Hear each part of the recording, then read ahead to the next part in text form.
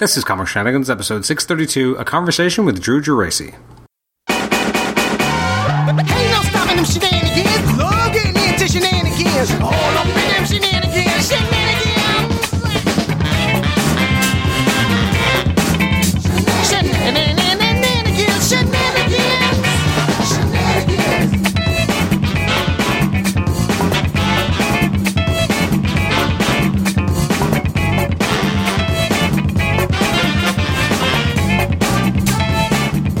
Welcome to the Comic Shenanigans podcast. My name is Adam Chapman, and this is our Conversation with Drew Geraci episode. So I recently sat down with Drew to talk his time in comics. He's as an inker, and he's worked on many different projects throughout the years. We talk about his years working with Greg Land on Birds of Prey as well as Nightwing, and also working with Greg on Sojourn for CrossGen Comics. We talk about his time at CrossGen, the people he met there, what it was like working for CrossGen, what he's doing now, his writing. He has novels that he's been writing that are available on Amazon. So it was a very fun conversation to have with Drew to kind of, again, go through his career. I'm always excited to talk to anyone from the CrossGen years to talk about what that was like working on those books.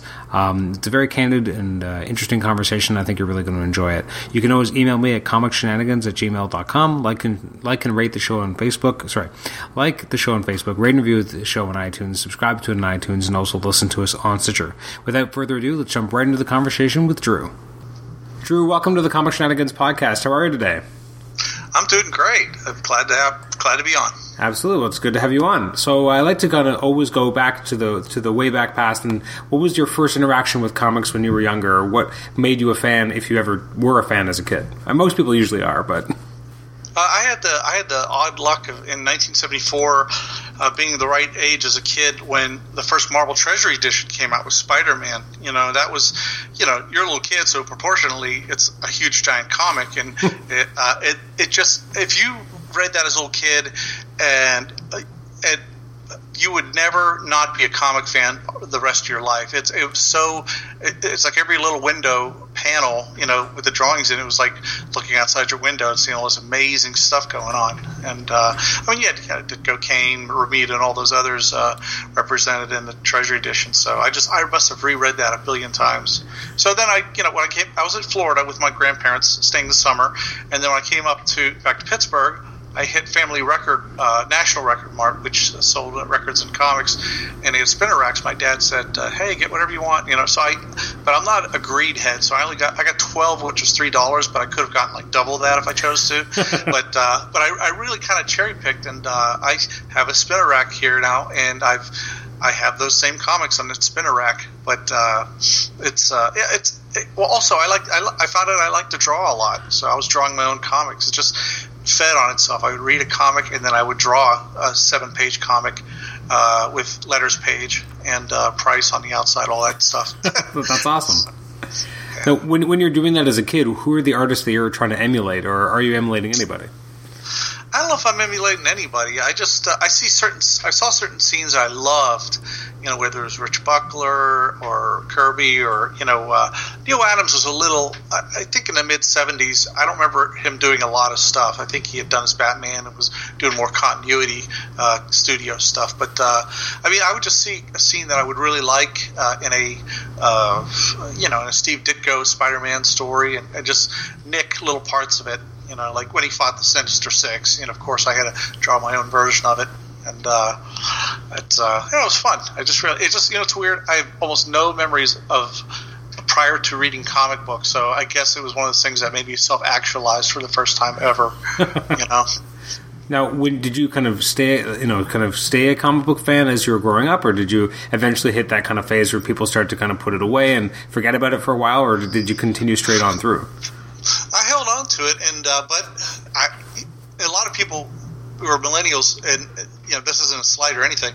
They probably don't understand that, or can't probably think we're BSing when people my age say you had to be closeted if you were a comics fan. It's like I had girlfriends and stuff, but in my room I had my comics literally in the closet, and because it wasn't cool. It meant you were a wimp, you were a fruit, whatever they name they want to call you. And but I still kept getting them even after I had girlfriends and stuff like that. Although I was a very cheap date. I had one girlfriend in high school, and her dad used to half scold her about her being a cheap date, because I was probably spending as much on comics as it was on her. We just hung out a lot, me and her, but I kept going until, I don't know, it was like 1986. It's a long story. I got in a bad relationship, and I got rid of all my comics because I'll be honest, I mean, it was real stupid, like out of a movie, real dramatic, and I basically sold all my comics, and then, at Ides down in Pittsburgh, and they gave me a decent price, but although a lot of the stuff they already had, but I just had this attitude of like, well, I'm 22 now, and I can't really afford the comics now. I'm actually living on my own. I moved out, and when the bills hit, that's when I had to stop buying. And also, comics were sort of at a, what is it, Nader or Nader, around 1985 with Secret Wars 2. It's like that's after like Miller and Simonson and all those guys left, and it started getting boring. And like I said, I just had bills to pay, and I had a dream to get into comics, and then I just got a real dour artistic day where I threw all my stuff away, or the stuff that I drew away, and that's my only regret. I don't regret selling off my like tattered Avengers 4 and stuff like that, but the stuff that could never be recreated is that's my really big regret. But and I just also, comics were kind of they were coming. I don't know. I just had to pay bills more than I did have to buy comics, so I started over again a little bit at a time. I only had a couple bucks each month I would set aside, and then I started picking them up again. So what were you doing at that time in terms of work? Because as you said, you threw away kind of your artistic stuff. So like, what were you doing at the time? You're living on your own. I guess probably one of the first times in your life. You're kind of living in your own place, making ends meet. Like, what were you doing at the time? I started off at I went to the Art Institute of Pittsburgh, and after I graduated a few months later, there was a family friend, believe it or not. Her name was Carolyn Franklin, and she ran an in-house advertising agency for hazardous waste disposal. That was the company. It was called IT, and not ITT, but it was they did toxic waste disposal, and I did the in-house promotional stuff. And so, that was okay. It gave me a taste of what's going on. But, like I said, I probably was paid a little more than I should have been, but I wasn't paid a ton. It just then when I got more into advertising, it's just growing up in the reality of being in comics, it seemed like a dumb kid's dream, I guess is what I'm saying. It's like I could have started a lot earlier, but I just shut myself down so much. I just didn't have the confidence, and I thought, oh, well, that's just a ridiculous dream. And back then, you had to move to New York City, and New York City in the 70s and 80s was, I've heard so many stories, cars getting stripped the minute people, enter a building and stuff like that. And but so I just didn't want to move to New York City, and then it wasn't until the Image Boys came along, and Rob Liefeld lowered the bar for all of us. So I thought, there's no way I cannot get in this industry. And I did, and it took about 3 years, evenings and weekends. I quit my higher paying job to take a minimum wage job, so I'd have evenings and weekends free. And eventually it paid off, but it was a lot of hours. So, learning the hard way. When you break in, so you're working, you're primarily known as an inker. How did that kind of come about, that kind of shift? I've always loved inkers since I was a kid. I could tell even the best penciler could be mauled by a horrible inker, just a rush job inker. And I've always noticed that, since I was a kid. I've always noticed, and also the different moods they give, like Klaus Janson did for Daredevil, and Bob Layton gave to Iron Man and stuff like that. And then you had, of course, Terry Austin from X-Men and all this. I just remembered, if I would see some of the same pencilers with a different inker or a rushed inker, it would look rotten. It would be something I wouldn't have bought if I wasn't a collector at the time. I used to collect, I would start off buying Hulk with issue 245, so then I got to get all the back issues and all that, but I no longer have back issue-itis with all the books I had. There were some runs that there's no way I'm going back to them. So it was just a collector mentality. But what was the question? Well, just like how did you become an inker? Because again, that's primarily how I knew you, especially like I first kind of came aware of you as an inker. So I'm just curious how you kind of make that shift, because a lot of people seem to want to be the pencilers, and so I'm always interested to talk to people who are inkers or colorists, because those are not that they're thankless jobs, but they're often overlooked, unfortunately. But they're so important to the process. Well, they are thankless also, but I know. I just, for one thing, I I like penciling, but I'm way too slow to make a living off of it. I just came to realize that. And what I did is I would get samples. There was another guy who was going to break in the industry with me. I had an ad in the Comics Buyer's Guide, which I don't know if you remember. It was an old newspaper that came out every week about comics. Oh yeah. And it was around 1990 or 91, and you get a free ad with every issue if you have a subscription. So I put out an ad for inker looking for penciler to collaborate. This one guy down in Florida, he sent me a few pages, and the third one was like unfinished, and I inked the one that was pretty good, and it was pretty awful actually, but I knew how to do things graphically. Instead of doing shading with a pencil, I knew how to make things black and white, with a fine point and stuff like that. And then I met Dave Johnson at Dragon Con back in '94. He gave me some photocopies of Chain Gang War, which he did, and he and those Gaijin guys had that real strong, hardcore graphic style. Brian Stofries pretty much invented it for as the norm. Mm-hmm. Where it's real stark. It's either black or it's white, but there's no grays. In his works, and so I ended up, based on the overlays I inked over the pencils, photocopies he sent, he liked them, and so I became his assistant for 7 months, and then somebody from Justice League, the inker, left, and I sent my samples to that editor via Dave. I knew Dave. Dave knew the penciler is what I'm saying. And then so I sent my samples off the next day. This is before JPEGs now, so I FedEx on my own dime, an envelope of photocopies. And, Brian Augustin liked them. It was on a Friday that he looked at them, and he says, "You'll get pages on Monday." Wow. But I was pretty. In all fairness, I did some good samples. I mean, because I had practiced so much. I just finally had a decent penciler to ink. Mm-hmm. What is that like? I mean, to go from suddenly you're working on a pretty big name title, at least. I mean, a lot of people know Justice League, so now you're working on Justice League of America. What was that like to suddenly be the inker on that book? Like, how did you feel? Was that the first you feeling like you made it, or what does that feel like when you take that on? Well, it was definitely a high. I was just like, oh my God. I did have my name in a couple of the issues that I worked with Dave on. It was an Image book called Super Patriot, Liberty and Justice. It was the second mini-series. The first one sold crazy during the boom years, and Dave penciled and inked it. But the second one didn't sell for crap because the boom had burst.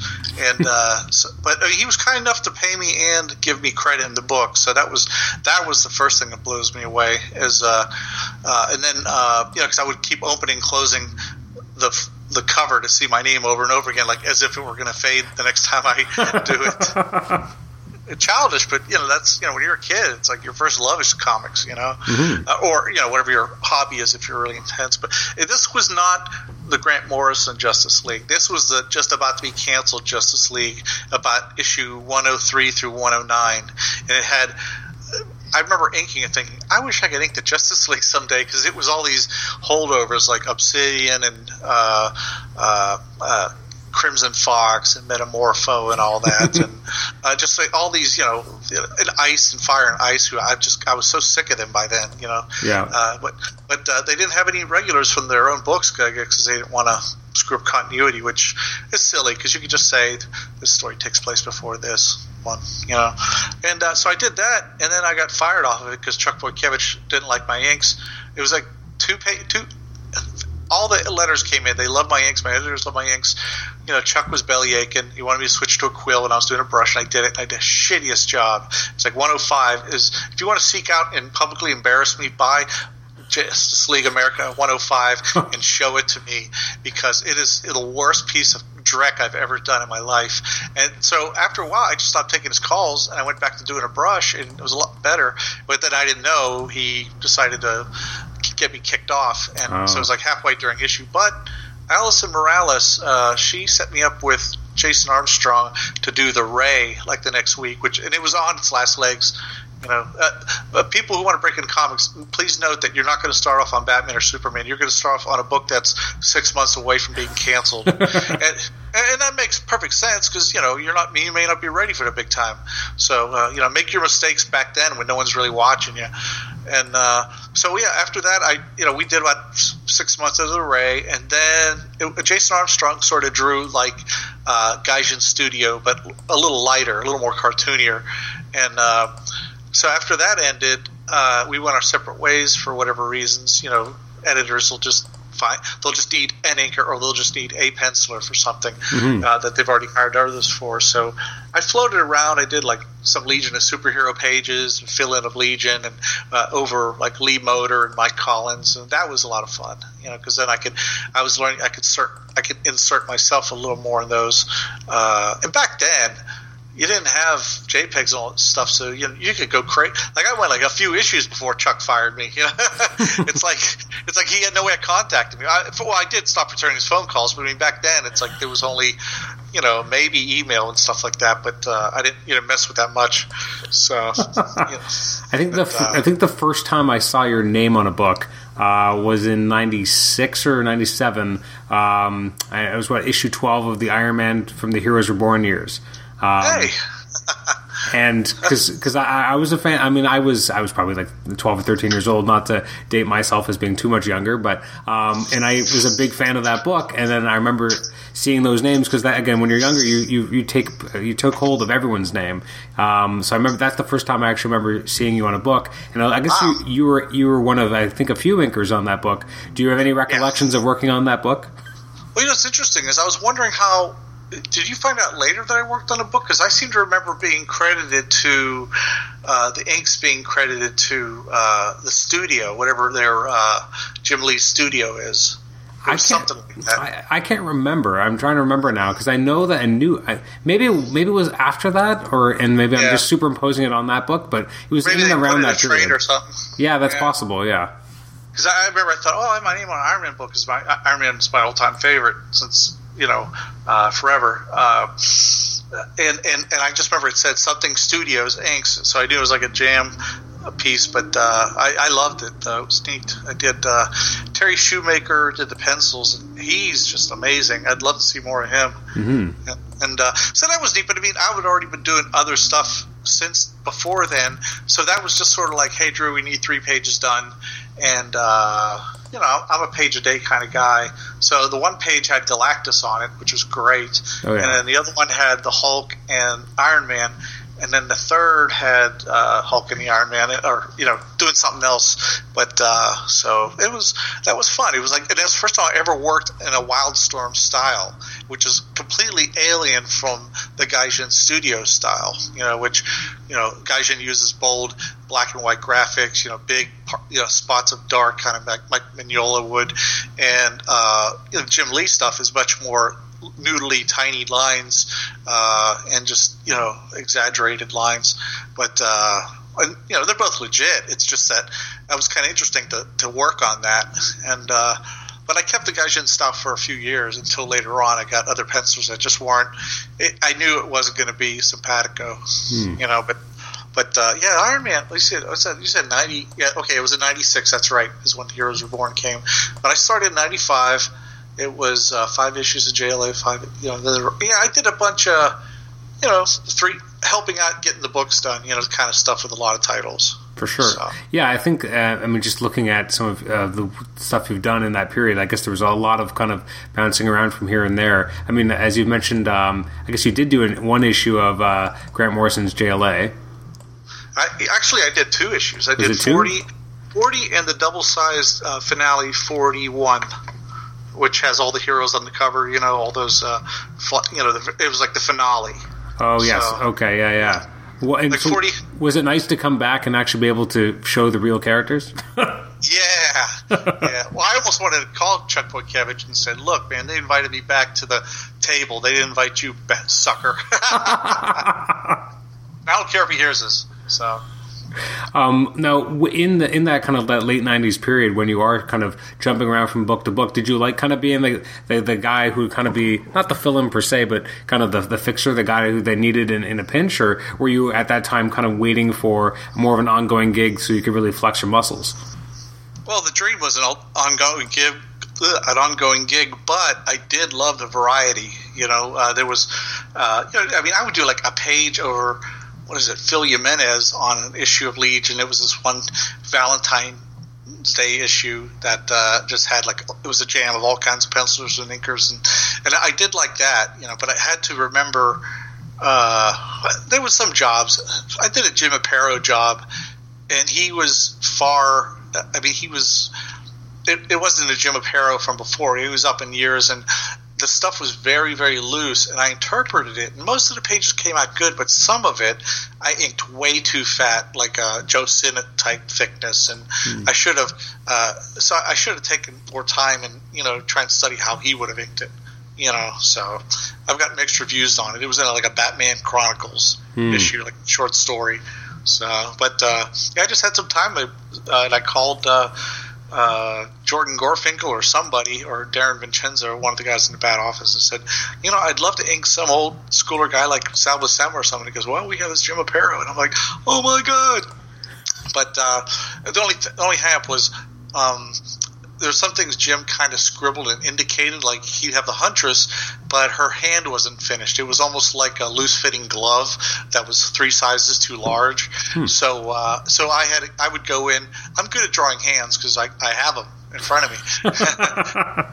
And so I would just hold, I'd hold the pose or something, and just flip it if it needed to be. And then, and I have small womanly hands, so so it fit just right, So I know that sounds sexist, but for a guy, I have very small hands. So, but anyway, I'm curious how you got how did you? So you're around, you're working on all these different titles and all these different kind of issues. How do you then end up being the primary anchor in the first year or so of Birds of Prey? Oh, yeah, actually, good. I'm glad you brought it up. Actually, there was a bridge to that. And I was doing all this fill-in stuff, and Dusty Abel, who did this really good-selling Superman annual around 1991 or 1992, he was a real hot property. And I remember seeing his pencils when I was assisting Dave Johnson on his Elseworlds. It was Elseworlds where the Nazis won World War II, but Superman was still around, but there was some kind of odd detente, or however you would say. It's so... The story was kind of bloated, so I didn't really worry about it too much.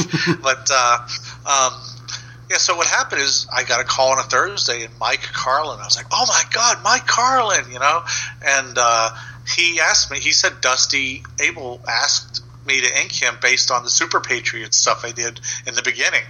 So, and it's weird because I remember seeing the pencils in the fax that that Dave got, because back then everything was faxes. And so when I finally got those pages, like, oh my God, I'm working on these pages that years ago I saw in a fax, and I'm thinking, oh my God, the eyes of the world are upon me, because everyone loved the opening sequence where Superman is sunbathing, and it's just Clark in his shorts, and he's on a chaise, one of those outside lounges chairs, and then you pull back and you find out that he's on the moon, and stuff like that. It's just very dramatically done. And so I started it, and I got a little nervous because anyway, it was 200 pages. It was 4 issues of Elseworlds. And basically the entire summer of 96 would be spent doing that. So I set my wife aside and asked, well, if this, this may be my big breakout, I'll probably have to work, 7 days a week and not see much of you this summer of 96. And she totally accepted it because she knew, that I was being straight with her. So, so I'd only see her for dinner. Wow. And she was kind enough to make dinner. And then, but I worked, what was it? I would work about 8 or 9 in the morning, roll right out of bed, go to work, after I'd made some coffee. And then I would take a lunch break for like half hour, and then I'd take a dinner break with my wife, maybe an hour and a half or so. And then I'd go work till 2, 3 in the morning, so, and then I wouldn't have woken up if our dog at the time wasn't on a schedule. He's the one who would wake me up. He would bark, and I'd always take him out to pee. It was very routine.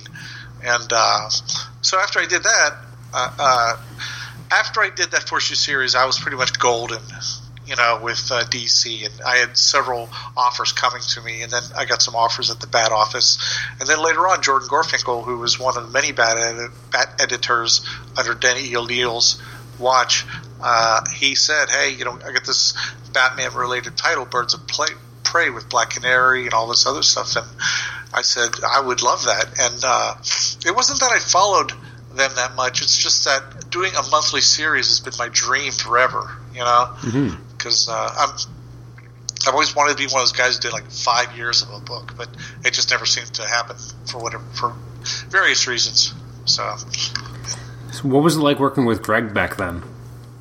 You know what? He was great. We have much better long distance relationship than we did next to each other CrossGen. So it's kind of like if you meet a partner online and you get along great and you actually meet each other, and it's like, then you get buyer's regret.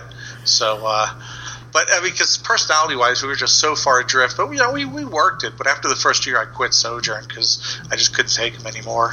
So, but I mean, on Birds of Prey and Nightwing, he was kicking major ass, and he was really hungry. And but at Sojourn, he kind of was starting to repeat a lot of the faces and figures over and over again, because he did a lot of photo light boxing type stuff, but he wouldn't take his own photos, which drove me crazy. Like he did in the beginning, but at CrossGen, he got really kind of lazy with it. So he'd bust my balls, and I'd be like, "Hey, that cover for issue 11 is the same. The bad guy looks exactly the same in the last page of the previous issue." So. So I was embarrassed as all hell anyway. So, but I talked to Bart Sears, who's our director, and he made me fill-in guy on CrossGen again, which I loved. I got the Yannick Paquette, who was just like awesome, and I got to do a few fill-ins over Luke Ross for Way of the Rat, which was Jeff Johnson and Chuck Dixon's book, and Luke did an amazing Jeff Johnson impersonation, so it really kept the feel. And then I ended up on Route 666 with Carl Moline and Tony Bedard, and really enjoyed myself. And then after that is when the layoffs started.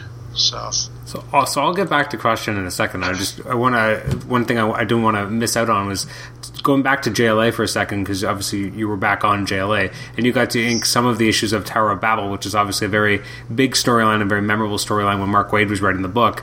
What was it like working over Howard Porter?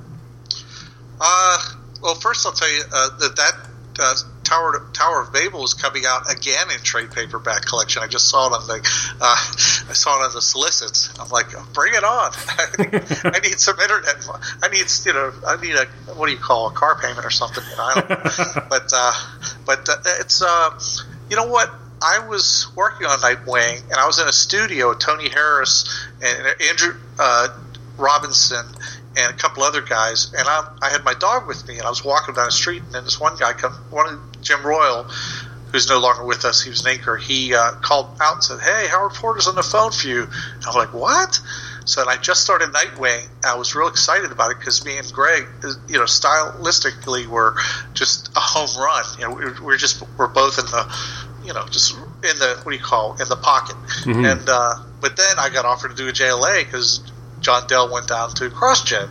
So JLA was the number one book, even at that time. It stayed number one for 50 issues, which is I've never heard of.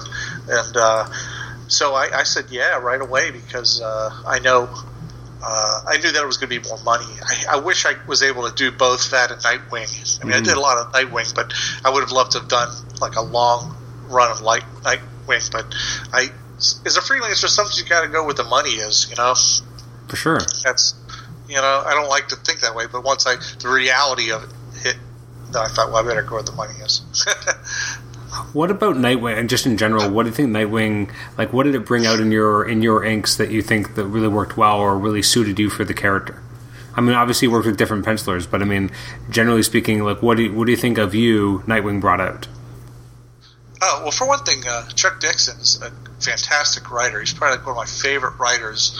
And so the story's never dull, you know? Mm-hmm. And, I mean, he could do shoot-em-ups, and he could also do very tender moments, too, like Birds of Prey #8, which guest starred Nightwing, and it was a romance comic between him and Nightwing and Oracle, and that's all it was. It wasn't like a supervillain crashing through the window and disrupting everything. It was just a nice, like a breather for both of the characters. And then Greg it must have tapped something into Greg, because he really did some amazing imagery. I mean, I guess he liked working with Chuck too.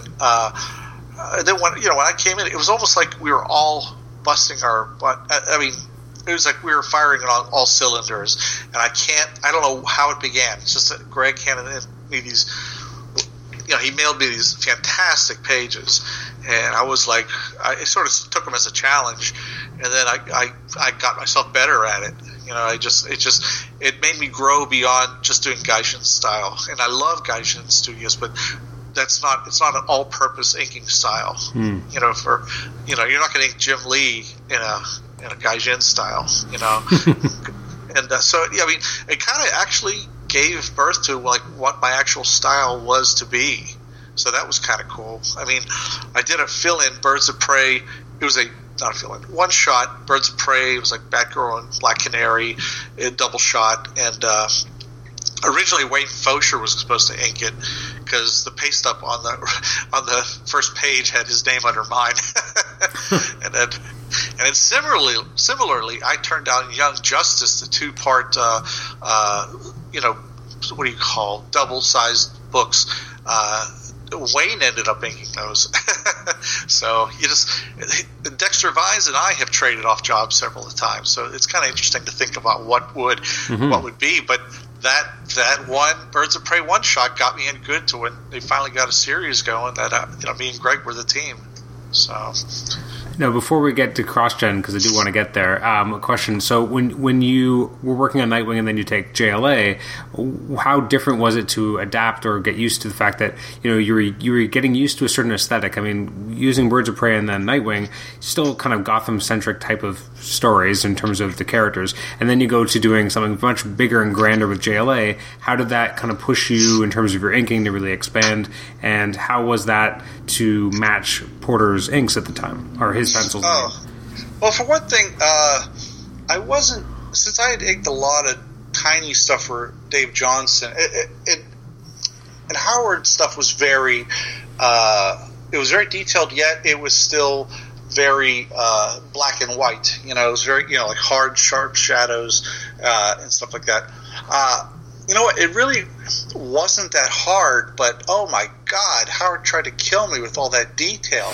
It's like he filled every page with tiny, tiny little details, but it did work though, because he was doing that story with Mageddon, who was like this, I don't know what you call this universal monstrosity that was taking down all the JLA and all these other heroes that showed up, and then with the Tower of Babel, he really tapped into the importance of the story and how it started off, which I'm not going to spoil. 20-year-old spoilers. I'm not going to do. Well, it's coming out in trade, so people can buy it and experience it now, right?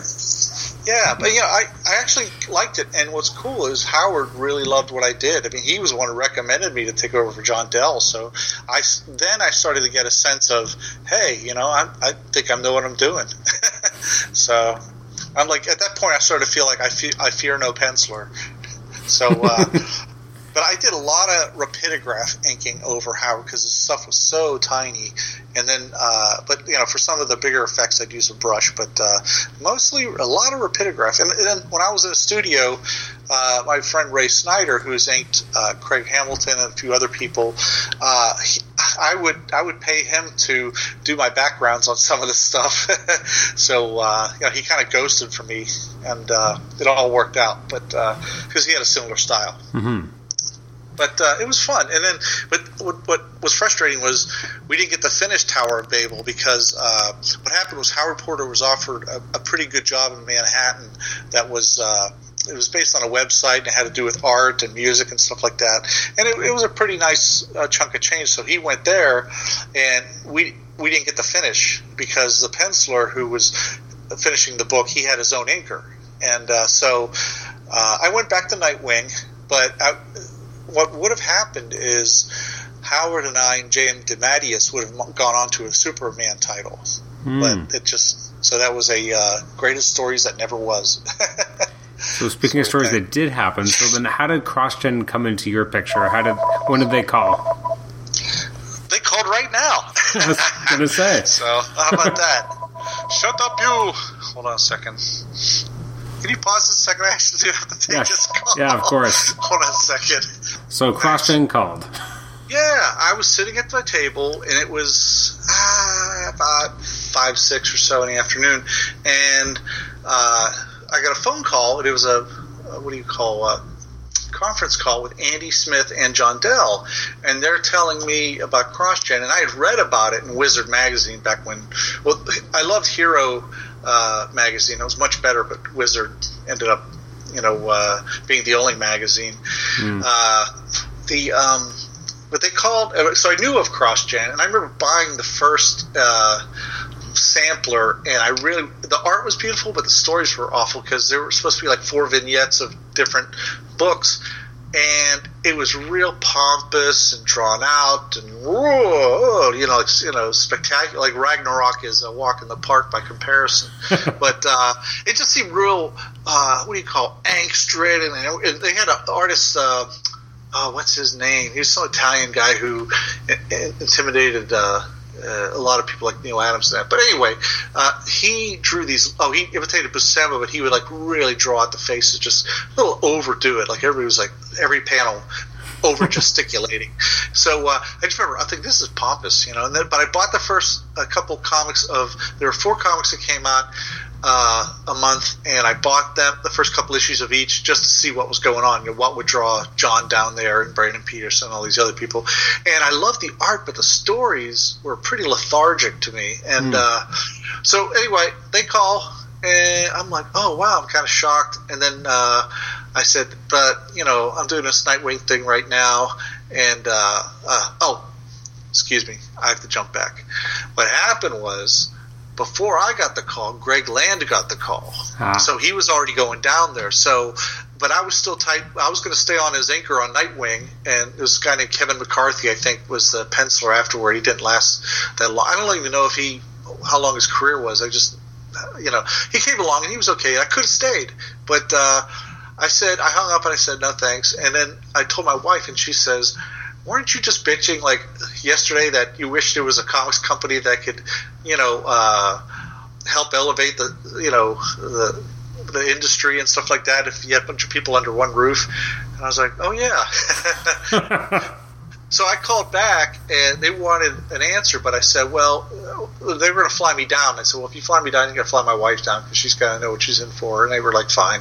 I think it was just like a pissing match to see if they would spend for the fare. They probably got that from everybody. And I was there when Steve Epting was there, and got to meet him. And Brian Hitch actually was there one time, and he was sought after, but he chose not to.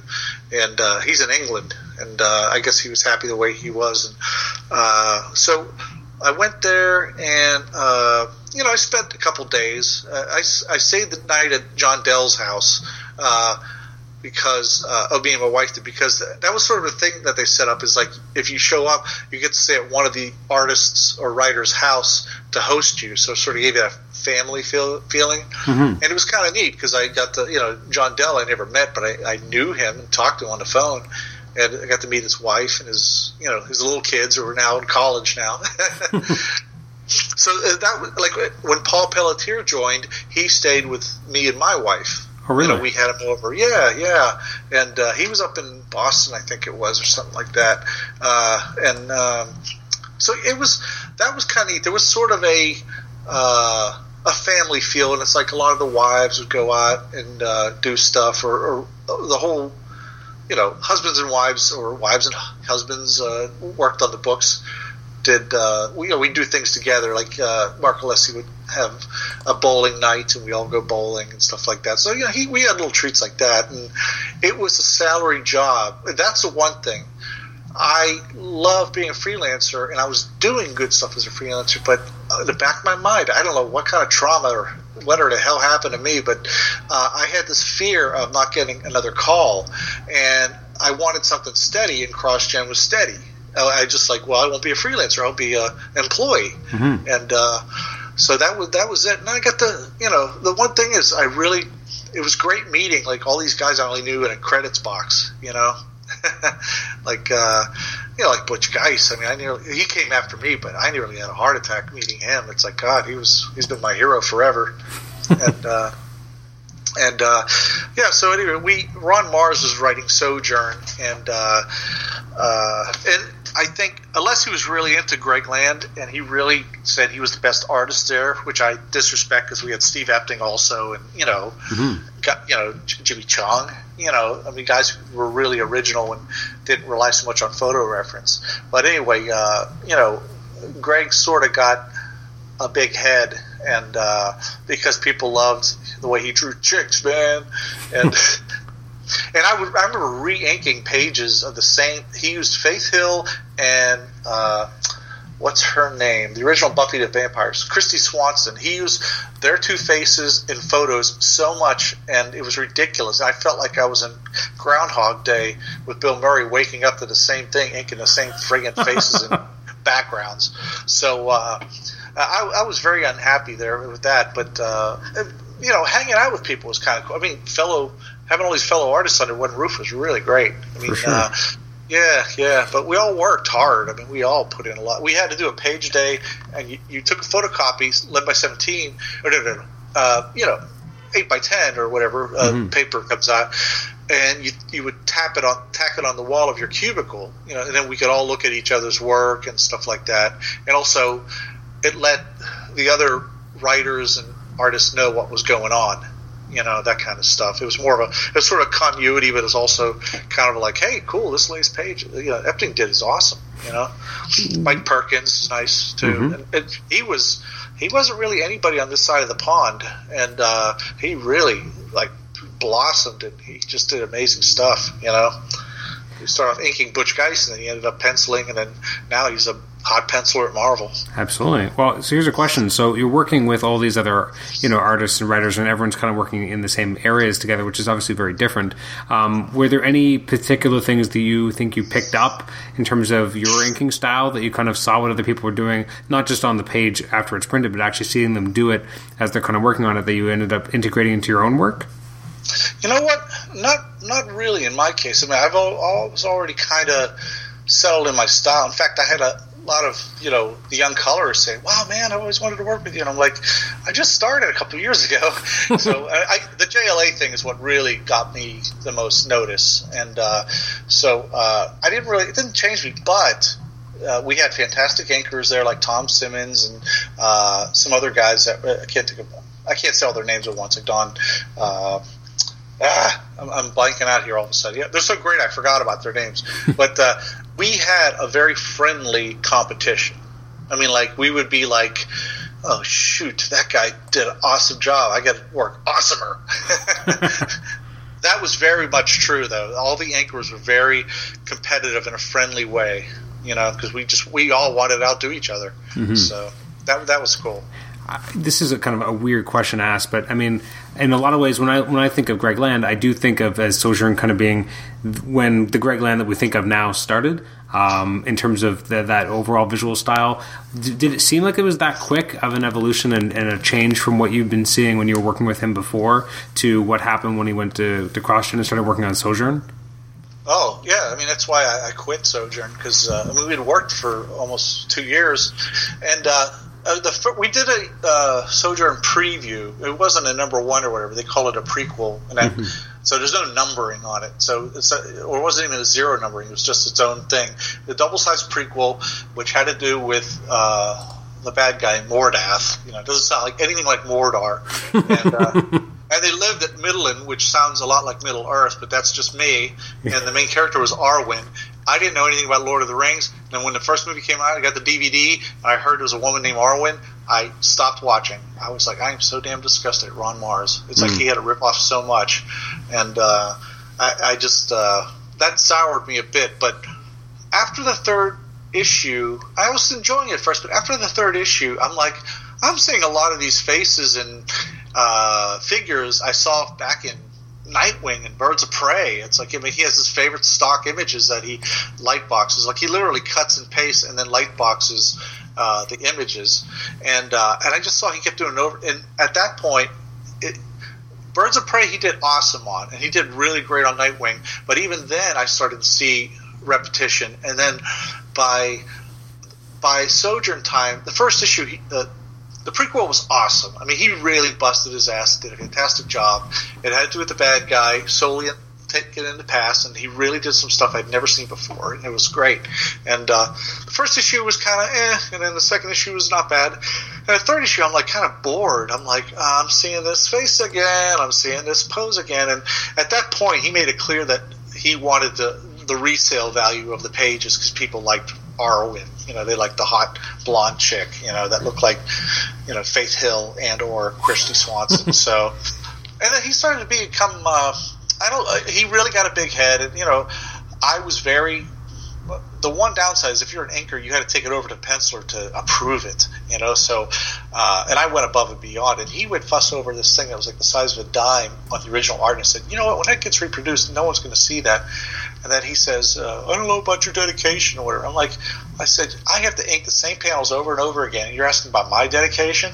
So we had this big argument on a Saturday at 5 o'clock. I'm like, we're supposed to be, Monday through Friday, and here we are on a Saturday afternoon. I'm like, I'm talking to you right now, and you're asking about my dedication? So, I don't know. Then that's when on Monday I talked to Bart and got shuffled about. And I loved it, though, because I got to ink June Brigman and a few other people, and that was kind of cool. But, I mean, it was neat that I could, go to the art director and say, hey, this isn't working out, instead of not having the job, Mm-hmm. No, for sure. I mean, so how did the end of CrossGen kind of, how did it feel to you? Because obviously, I mean, I don't know if you were there right at the end or not, but I mean, obviously there's a lot of talk at the time about what was happening with the kind of, it was imploding in on itself and people weren't getting paid, et cetera. And I'm not necessarily looking for dirt or anything like that. I just more curious, like when you kind of left that, what was that like? Because obviously you were living in Florida at that time, right? Yeah, we bought a house. So a lot of us bought houses, so that screwed with a lot of people, but it's hard to explain. We have a house up here in Georgia that we never sold, and I rented it out. It's a small house. It's a little ranch house, and so I had my assistant who was up here, Keith. He was such a straight arrow. I mean, he doesn't drink, he doesn't smoke. And when I moved down there, he suggested, hey, can I rent from you? And I'm like, yeah. And we came back years later, and the house was pretty much the way we left it. So I got real lucky we were lucky we had a house to go back to, because, the mortgage down there was not – we got lucky on the mortgage. We got an older house that was really nice. And but I'm trying to get back to it. We started seeing questionable things. Like, there was one afternoon, it was like 2 o'clock or something, that the boss brought us all in the room and said, look, you've done such a great job in giving you the rest of the day off, and blah, blah, blah, blah, blah. And people were like, wait, I got to finish this page, blah, blah, blah. And he says, no, you all got to leave. And so that just smacked of something highly suspicious, but I can't say anything. It just struck me, that's maybe I'm misremembering it, and but we were sent home, but the reasoning just didn't sound right. But what do I know? So it was just, there was odd stuff. But I did get soured early on, I have to admit, because I wasn't. How can I put it? The big boss, he kind of took for granted that we came from a pretty high pedigree of comics. I mean, I left JLA and Nightwing to work on a book that, is a small publisher, And I really wasn't getting paid that much. I should have asked for more, frankly. And it was like $50K is what it was, And that's not a lot, but that would be what I did back then for an issue and a half of stuff, which is pretty much what I did back then. I did a monthly, and then I would do those great Secret Files books, like they would have JLA Secret Files, and you'd get to do a couple pinups or a short story, and then they had those 80-page giants, which had 10-page stories, and DC was perfect for that kind of stuff for freelancers. But anyway, I just really felt that, the big boss didn't respect us. He felt like he took us in, made us who we were, and in some cases that's right. I'm not going to say which artists, but most of us, like, Epting and, Chung and all that, it's like we knew what we were doing. Scott Eaton was already great, and he stayed. He'd have been just as good as if he stayed home. That's how, but he's one of those guys who doesn't get enough credit. And I inked him on Thor and Captain America in the mid-2000s, and it was such a joy because he draws from his head. He doesn't copy photos all the time. So, well, I wanted to ask about Scott because, like one of your first works after leaving CrossGen is with Scott. So, like, did he kind of recommend you for the gig, and then you kind of got you back into kind of non-CrossGen stuff and working at Marvel, or was that like an editor decision? Because obviously you guys had worked together. Or at least like nearby, I should say. Yeah, actually, we only knew each other, and I used to look over his shoulder, and I was so jealous that Andrew Hennessy was inking it. Andrew Hennessy's an amazing inker that nobody knows about because he doesn't promote himself. But at any time he does a lot of stuff for Marvel, and he's done some stuff from DC. But I remember being so jealous and said, I wish I could ink his book. But anyway, my first thing after CrossGen was issue of Batgirl number 48, and this was back with the Cassandra Cain Batgirl, the Mute. And Penciler, he drew her like a Scott Campbell drawing. He drew her with these really long, thin legs and all this stuff. And it was one of those things where the book was running late, so they couldn't really do much about it. But I inked it, and it turned out pretty good. And I took that job immediately after I got laid off at CrossGen. I went home, I called the Bat office, and I got that job, which was pretty flattering, And 2 weeks prior to being laid off, I did get offered to do Detective Comics, and like a dummy, I didn't do it. But it's so weird being a freelancer because you don't know what choices are going to work out. Because I thought, because I'd already shown I'd been soured on the place, and I'd been reassured by other people that things will turn around, and it was just a matter of keeping us there. So after Batman, I did some other stuff, but I don't know how me and Scott hooked up. I guess maybe he did have Tom Brevoort contact me, and I loved working under Scott. And I did it recently in Future's End back in 2014 or 15, and it's now he's over at Valiant, and I think they go straight to color. So, but he's probably my favorite ink, actually. Why is that? What about his pencils just make it more fun or easier? Or? Well, he's not. Unlike a lot of comic artists of my era, our era, whatever, he's not a slave to style. He can just draw his ass off, and he can draw anything. If he gets a reference, he can draw it well. But it's like, but he's just not a slave to a style that covers up any bad storytelling. And it's more organic feeling. He actually was a competitive weightlifter. He did like nationally, like he was like a dead weightlifter or something like that. And if you ever met him, he looks kind of like the Kingpin. He's very huge, but it's like his. I don't know. I don't explain it. He's sort of shaped like the Kingpin. He. But it's like when I remember seeing him drawing, I remember just this big egg like hanging over a pencil, because he's just huge. You think he's a badass, but he's a real nice guy. And but anyway, he knows, being a weightlifter, he knows musculature. He knows, like when he did Odin and Thor, he gave him a broader build, and then he had the younger one having a regular superhero build. It's like, that's what I loved, and his backgrounds were just really imaginative, and especially on the Thor stories. The Cap stories were more like a goofy, fun romp that all of us did, because it had Robert Kirkman, before he was the Robert Kirkman. I know, yeah. Basically, he did a 4-issue story that had like Batroc and Hydra and stuff like that. It was all fun, you know. And so we were going to stay on Thor, but we had the option to go on Cap, and we were like, okay. And so now I got to work on Cap for 4 issues. That was fun. I wish I could have saved the art, but you got to make a living. Something I'm curious about is that you also worked on, I guess, the last 2 issues of Spider-Man Human Torch over Ty Templeton, and that's a favorite series of mine. What was it like working on that with Ty? You know what's funny? I was buying the series anyway, and then I got a call. I don't know if it was Brevoort or I think it was assistant Molly Laser. Believe it or not, that was her name, Molly Laser. Like, that's such a great name. And then she got married and ruined it. But I just had her keep her name, keep her surname, and get married. But so that I was buying it. I was really enjoying it. It was like really the first thing Dan Slott ever wrote, and it was pretty comical, but it was also, you could tell that Slott had read a lot of the Spider-Man history, you know, like with the Spider-Mobile and with all that stuff. Like the first issue was pretty much sort of like the Ditko era, then the next was like the Romita era, then later was like the Ross Andru era, and then the fourth was, you know, and then the fourth was like had Black Cat in it, so it was like the 80s, and Spidey had the black costume on, and so I enjoyed it already. And then when I got a call to do that, I was like, oh my god, and I loved inking Ty's stuff. I mean, his stuff is so fun. It is like so incredibly fun to ink. I mean, just looking at it still, it was just I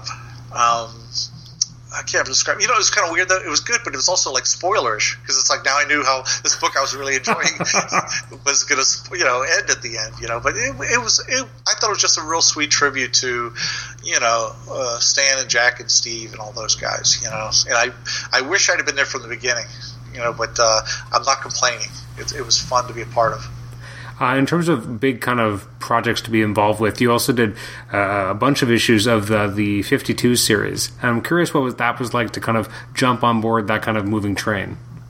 That was awesome. I'll tell you what, Steve Wacker was in charge at the time, and he's now over at Marvel. He was a genius with scheduling that book. Basically, Pat Olliffe and I were one of the rotating art teams, and we each had 5 weeks to do an issue, which is unheard of in comics. I mean, usually you're lucky if you get a month. Mm-hmm. Even though people do monthly books, something goes wrong along the chain, or somebody, you know, farts around too long, then you know you're stuck. But Pat Olliffe, you know, he's a worker bee like I am, and Philip Pittsburgher. And and I'm gonna see him this May at a convention up there, but I haven't announced it yet, so you got the scoop. So they hooked us up, and it was like I said, we were like every 5 issues. You know, it was like that our stuff would, you know, come out, and we did like, you know, issue 19, then 26, then 30, you know, 2 or something. It was just, but and then it all fell into place as long as we did our work. You know, we did it well. It was just nonstop. And when I went to Chicago, I don't know if it was a WizardCon yet at the time, or it was right before that. I remember some guy his name's Brian Cunningham. I can't remember where I know him, but he bought like all of my art from 52. And wow. And I did really well on that weekend, because it was a great series, because you had all these second stringers who were in the that were given a lot of airtime. You know, like, I mean, it was like, you know, Animal Man and, you know, Steel and all these others that it somehow the book sold very well, despite the fact that it didn't have like the big 3 in it. So I thought that was really a testament to the writing. I mean, I know it was a jam between Morrison Wade, Rucka, and somebody else, but yeah, it was like the best scheduled book I'd ever been on. You know, I think. Aside from bad titles, they were well scheduled as well. For sure. Now, I'm curious, so in and around this period, I guess a little bit later, you also worked on a bunch of issues of Green Lantern Corps. I'm just curious what that was like, because it's an interesting character in terms of how everything ends up getting lit by the colorist, in terms of, like, that's a book where color really matters, and I'm curious how you inked over Gleason as well. Oh, it was fun. It was, like I said, I mean, at that point, I did ink the page of George Perez on one of those Infinity Crisis books, and it was shocking how easy it was. I just remember thinking as a kid, it's like, oh man, this stuff, I could never do it. But I was just like, he's just another guy. So what happened was, you were talking about, Green Lantern I liked, but I'll be honest with you. I mean, I know it relies on color a lot, but I mean, I'm looking up at, I have a little framed cover copy of Green Lantern Corps 26, where I did the cover, and it's where Mogul's in the middle, and he's being surrounded by all these Green Lanterns who are attacking him. And, a lot of stuff has color holds on them. Like, there's this big mace, like this big mace that's attached to this long chain, and it's going around him. But the big problem I have with it is, if you see the black and white, it's 10 times better, because when people do a cover or a page, there's design involved. But if there's a color hold, it kills the design and where the eyes would fall. I had this discussion with Ron Friends about 20 years ago when he was on Superman. He says, I did this one panel where Superman's swinging towards the reader, and they made the swoosh into a color hold, and he goes, that completely broke up the layout of the page, of the panel. Mm-hmm. So I mean, I'm looking up at that, and I see a lot of, sis boom ba fancy coloring, but I don't see a lot of the underdrawing because it's just too much. It's like, it's almost like I'm looking at fireworks on New Year's Eve or something like that.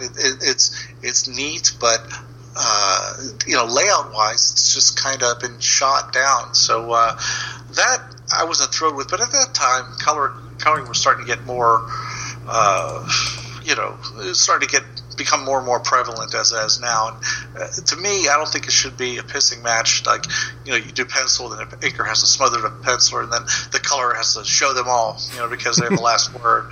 And that's really what it's come down to. And I've seen stuff where, even rocks will have like a shiny reflection on them for no reason at all, just because, maybe a lot of colors. There's a lot of great ones out there, like Justin Ponzer and Laura. I can't think of her name. Martin? Was Laura? Yeah, Martin. Yes, she was Dupuis when I knew her, but and also Betty Breitmeister. They both won awards. But there's a lot of these guys. They know the software, but they don't know anything about color theory, and they don't know any earth tones or any of that kind of stuff. And I've done some books where the whole thing looked like it was done in the night, because it may have been, because colors, they get screwed even more than inkers as far as schedules. It's like, if the writer's late, and then the penciler's late, and then if the inker's late, or then you're bottlenecking the colors to having to do it really quick with a bunch of assistants. And so it's inking's sort of taking a backseat to coloring these days, and I understand, but to me it's a little garish. I think if every panel was spectacular, then it kind of takes away from when something really spectacular happens. That's sort of my personal prejudice. Mm-hmm. So, that makes sense. Yeah. Now, you spoke earlier that you got to work with Scott again on New 52 Future's End. I'm just curious, what was that like? Again, I mean, like 52, it was a very aggressive schedule, but I guess you were just doing the issues with Scott. So what was that like in terms of timing? Did you feel like it was as well thought out as kind of the whacker schedule of 52, or was it a different beast altogether? It was pretty much the same. It was okay, I didn't like the story as much, because although I did like the, like I said, the B and C characters, but I didn't really understand the purpose of Future's End. But I dummy up about that stuff when I'm working on it. Of course, I'm not going to say, "Hey, what about this scene? I don't know if it's working." I mean, it's not my place to say. So, or if I do, I say it in my novels, my award-winning novels. So I want to bring up. So what are you working on now? Where can we find you? Oh, well, you could find me on www.drewgeraci.com, and the Geraci spelled Geraci, or you could find my prose novels, The Demands, on Amazon. I have an Amazon page, and it's let me see. You just look up Drew Geraci, The Demands, and it'll show my two novels that are up, and they're on Kindle, as well as and they're also for Kindle Unlimited. They're available, and my third one should be done probably in February. So it's been 2 years in the making, and only because I've made the story harder and harder. I've added more characters, and it's gotten a lot more complex. Unnecessarily so, but to move things along, I sort of have to, it's like a dummy. I painted an ensemble cast, so instead of just one, and so I'm enjoying that. But also, I've been doing a ton of commissions lately, and I'm doing a couple other projects that not so much comics. I mean, I'd like to, but inkers have sort of gone the way of the dodo. It's like you see a lot of comics where it's artists and then color artist, and that's sort of. It has more of an animation look to it, and that's the way they want to go, and I guess that's okay. But I'm not thrilled about it. But it's I'm not going to sit there and fight for inkers' rights and form an angry mob or say these people are inkerists. They are so they're inkerphobes. So, but I'm enjoying working on commissions. I really like because then I can really experiment if I choose to, or I've inked a lot of people. Even though I've inked a ton of people, there were a lot of other people that came before me, as well as new people and other people I've always wanted to ink that I've inked on commissions. So that's pretty cool. I'll ink like a Jerry Ordway or Keith Pollard or Ron Friends or you just the whole the whole gamut of artists. So and that I'm on Facebook and I'm on Twitter, so you can contact me there. My reads are very reasonable. My reads are very reasonable and brilliant. Save that as a clip. Yeah. So I have a question. So you mentioned obviously that you've inked a lot of amazing people over the years. Is there anyone from when you were kind of a fan before you kind of broke into the industry that you've never had a chance to ink that you would love to have the opportunity to, or who would be kind of top of mind or top of list? Probably Gil Kane. Definitely Gil Kane. And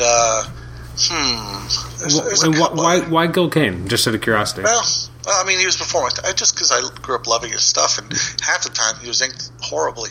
I don't know. It's just his stuff. So I don't know. It's so magnificent, And the other person I would love to ink is one of the Buscema's. I've never inked any of the Buscema's. That would be great. Like the old guard, those kind of guys, and the ones I never had a chance to. And then there was my wife, who does incredible pencils. Okay, no, I just said that because I saw her a second ago. But I did get to ink Gene Colan on a bunch of commissions, and I love doing that. But there's a handful that, but right off the bat would be like, Gil Kane and the Buscema's, those kind of guys. I would definitely be all over it. And people I just never had a chance to. I guess because they were gone, they retired before I started. So yeah.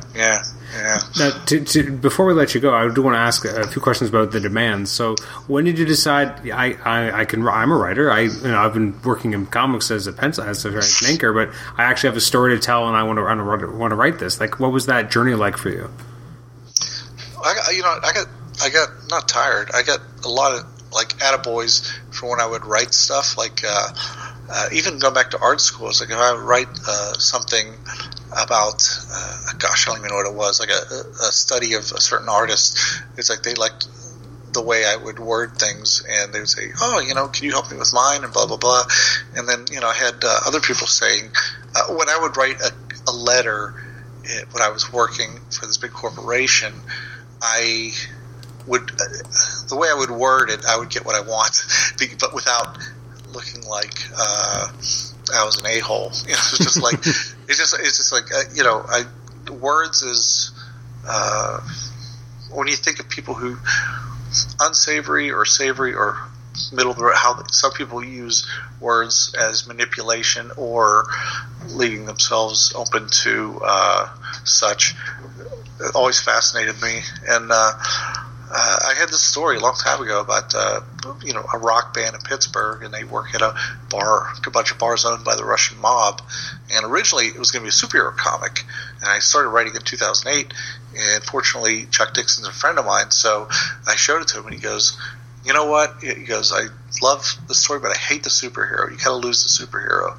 And I was like, "Shit!" So I sulked for a week, and then seriously, I'd sulk for a week, and then I was like, he's right. He's he's definitely right. It's just, but after that week was over, I rewrote it. And he's like, this is much better. But then I realized with comics, there's so much overhead, the letter, the colors, the formatter and stuff like that, and the promotion, that I can get a lot more story done if I just write it. And if you hear toenails, that's my dog walking by. If you hear chip, chip, chip noise. Anyway, I've just always wanted to write. I mean, I have notes from I was a teenager, and I don't use them all. And it's one thing Chuck taught me, especially when I changed the superhero thing. That was like the biggest thing I wanted to keep. And so I've learned to delete entire chapters of my book if it doesn't seem to contribute anything worthwhile. I just, so I'm a good self-editor. And a lot of people aren't like that. A lot of people think every word I write is sacrosanct. I'm a real writer the way I spin words out, But it just, some of them get real defensive. Overly precious? Yes. And to tell you how I am, it's like I've done a complete rewrite 3 times on my 3rd book because my editor bullied me, and she's been doing it for 20-some years, so I take her word for it. And sometimes I keep a chapter or 2 she doesn't like, but then it's nothing earth-shattering that affects the plot, and I'll tweak it to make it more palatable. I really enjoy it. It's a whole different side of the brain. It's like I can, I do that, and I come up with a couple lines and just leads into each other into something else, and I'm just it gives you a little tingle, like, oh right, I solved that problem. So it's basically setting up a lot of problems and then plowing through them without knowing in advance how you're going to solve them. So, and I love problem solving for sure. And, but I'm doing a lot of inking commissions. I'm really enjoying them. So, but I can't think of what else. Just what's the weirdest inking commission you've been asked to do? Oh God, this one guy, he had a drawing by Dave Ross, a penciler, who he was asked to do Power Girl versus I think Wonder Woman or something like that, and they both or Supergirl, and they were both their costumes were ripped to show the boobs and the crotch, and everything. Oh God. And somebody asked me to ink that. I was like, I work for DC right now. I don't think they would, cotton to that very well. So it just, it's like I said, both the boobs were exposed, and nipples, and both the bottom crotch areas they were ripped open. They weren't just exposed. So it was like they were having this cat fight. I was like, oh Lord, that's so tacky. So it's like I wouldn't mind the money, but it's like I am not doing this. So it's not even just working for DC. It's just like if somebody saw it online, and they might think, what is this guy at Poivite? Yeah. So, what when you do, you still do conventions here and there, right? Yeah. Yes. When you've done conventions in the past, what's the thing you've worked on that you forgot the most that someone actually wanted you to sign? Oh, okay, that's a good one. Sometimes it'll be something like like I did GLX, which was Great Lakes Avengers, but they put an X in it like X-Men as a gag. Oh, yeah. I mean, I did 10 pages in that, but then sometimes people will bring me those early JLAs, and I'm just like, oh dear God, can I buy them off you so I can destroy everyone I find? But I'm trying to think of the weirdest thing, because I don't know, I just got a lot of I just have a flood of you know what it was? One of them was World War III, which was right after 52. They did a miniseries called World War III, and Pat Olaf did an issue, and I inked it, and that I signed that recently. I was like, I forgot all about that.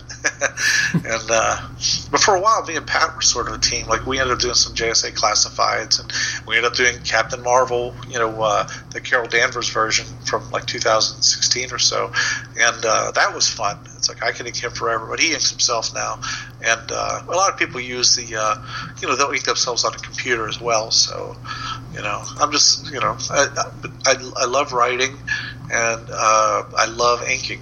I'm doing a pencil ink piece of Raven, the original Raven from New Teen Titans, circa 1980. Okay, and I'm really enjoying that. And I just lay it out. And a lot of times I'll start inking. I'll get like halfway there, and then I hate it, and then I'll light box it, and I'll redo it all over again.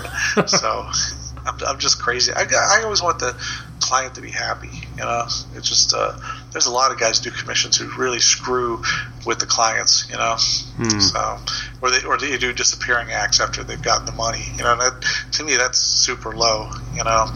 But the most fun I have is doing conventions, especially small ones, because they. I don't want to say they appreciate you more, but it's like, the big fish, little pond thing where, like, I went to Pikeville, Kentucky, and I was the guy, and it's like, I really enjoyed that because I could sit down and talk and, just get to know people a little bit. It's like not everyone is so rushed. Mm-hmm. And then I'll do sketches for them and stuff like that at shows, and I sell prints, and I really enjoy that because that's kind of stuff when people come up and said, I've always liked your work or whatever, and that means the world to me because it's like I've had to cancel so many personal plans, with family and friends, sacrificed a lot to make these comics, and if someone says they like my stuff, it just I feel validated, I guess is the way to put it. Mm-hmm. And all those late hours, just listening to blasting music in my earphones made it worth it. So. Well, it's interesting. So as I said, I guess maybe off podcast at the beginning, but I was a really big fan of CrossGen at the beginning, and I actually really love Sojourn. So that's where, again, one place where I remember seeing your name.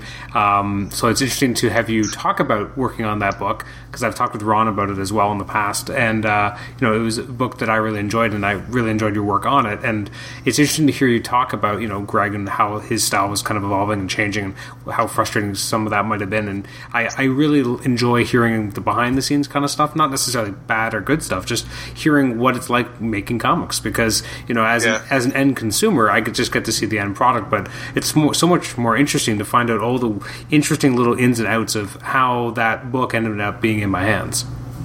Well, what was kind of interesting is and the other thing too is Greg is not a bad person. We just had different opinions on stuff. It's like I don't want anybody coming away from this like hating on him. It's just we just went our separate ways. That's all. And I saw him at a show earlier this year, and we got he lost weight and he looks great. And we just talked for a few minutes. I saw his wife, and it was just like old like a reunion sort of thing. Mm-hmm. But the thing with CrossGen though that was interesting was. You mentioned something about how Greg's style had evolved. You had something else you wanted to ask about CrossGen. I have to say though, it's like those CrossGen issues were some of the prettiest books I've ever worked on.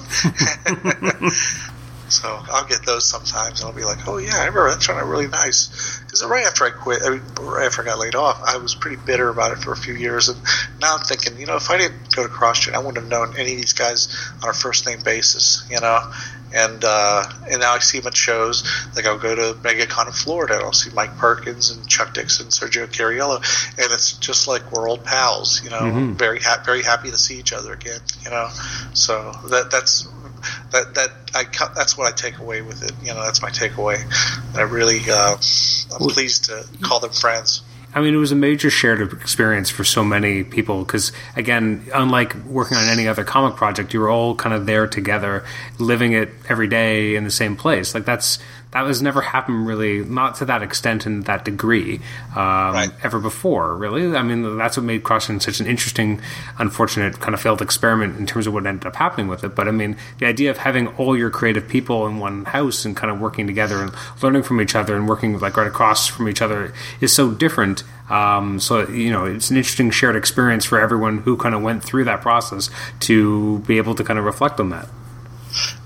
Yeah. And what's interesting, I mean, in the 40s, 50s, and 60s, you did have some studios that were all in studio, but mostly it was like something after, like Simon and Kirby way back when, they had a whole house full of assistants who would ink backgrounds and do trees or even rule panel borders and stuff like that. And it's like that was pretty common back then, and that was like a job, but it wasn't like they were all like assistants, and he just threw pages around, and there was no real quality control. Whereas with CrossGen, we were after every page, every panel, trying to do the best we could.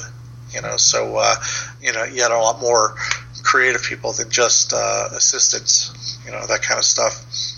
But man, it's it was just a weird, long, strange trip. Absolutely. Well, Drew, thank you so much for spending so much time with us today and walking us through some memory lanes and also talking about your current endeavors. And when is the next book coming out? I'll positively say in February. I'm being an optimist about it. So, but it's almost done. It's pretty much done. I just have to, shine it off a little bit and then let it loose. But yeah, it'll be the first two though are available right now, and they're fairly easy to go through. They have short chapters for deliberate purpose. For one thing, it keeps the story moving, and I have a friend who said it really helped him when he read it on a Nook. He says it downloads a lot faster. So, so I thought that was kind of interesting. That wasn't my plan, but it's kind of worked out that way. Yeah. So I kind of my kind of writing is more conversational, and Chuck Dixon had a lot to do with that book. He helped me. He held my hand through most of it because he knew I wanted to do it. He knew I had it in me, and I'm pretty happy with it. The second book kicks ass. So I got to make sure. The third one, does at least that. So it's just getting more complex. It's pretty amazing when you're working on something like that, and you're able to turn to someone like Chuck to kind of help birth this project.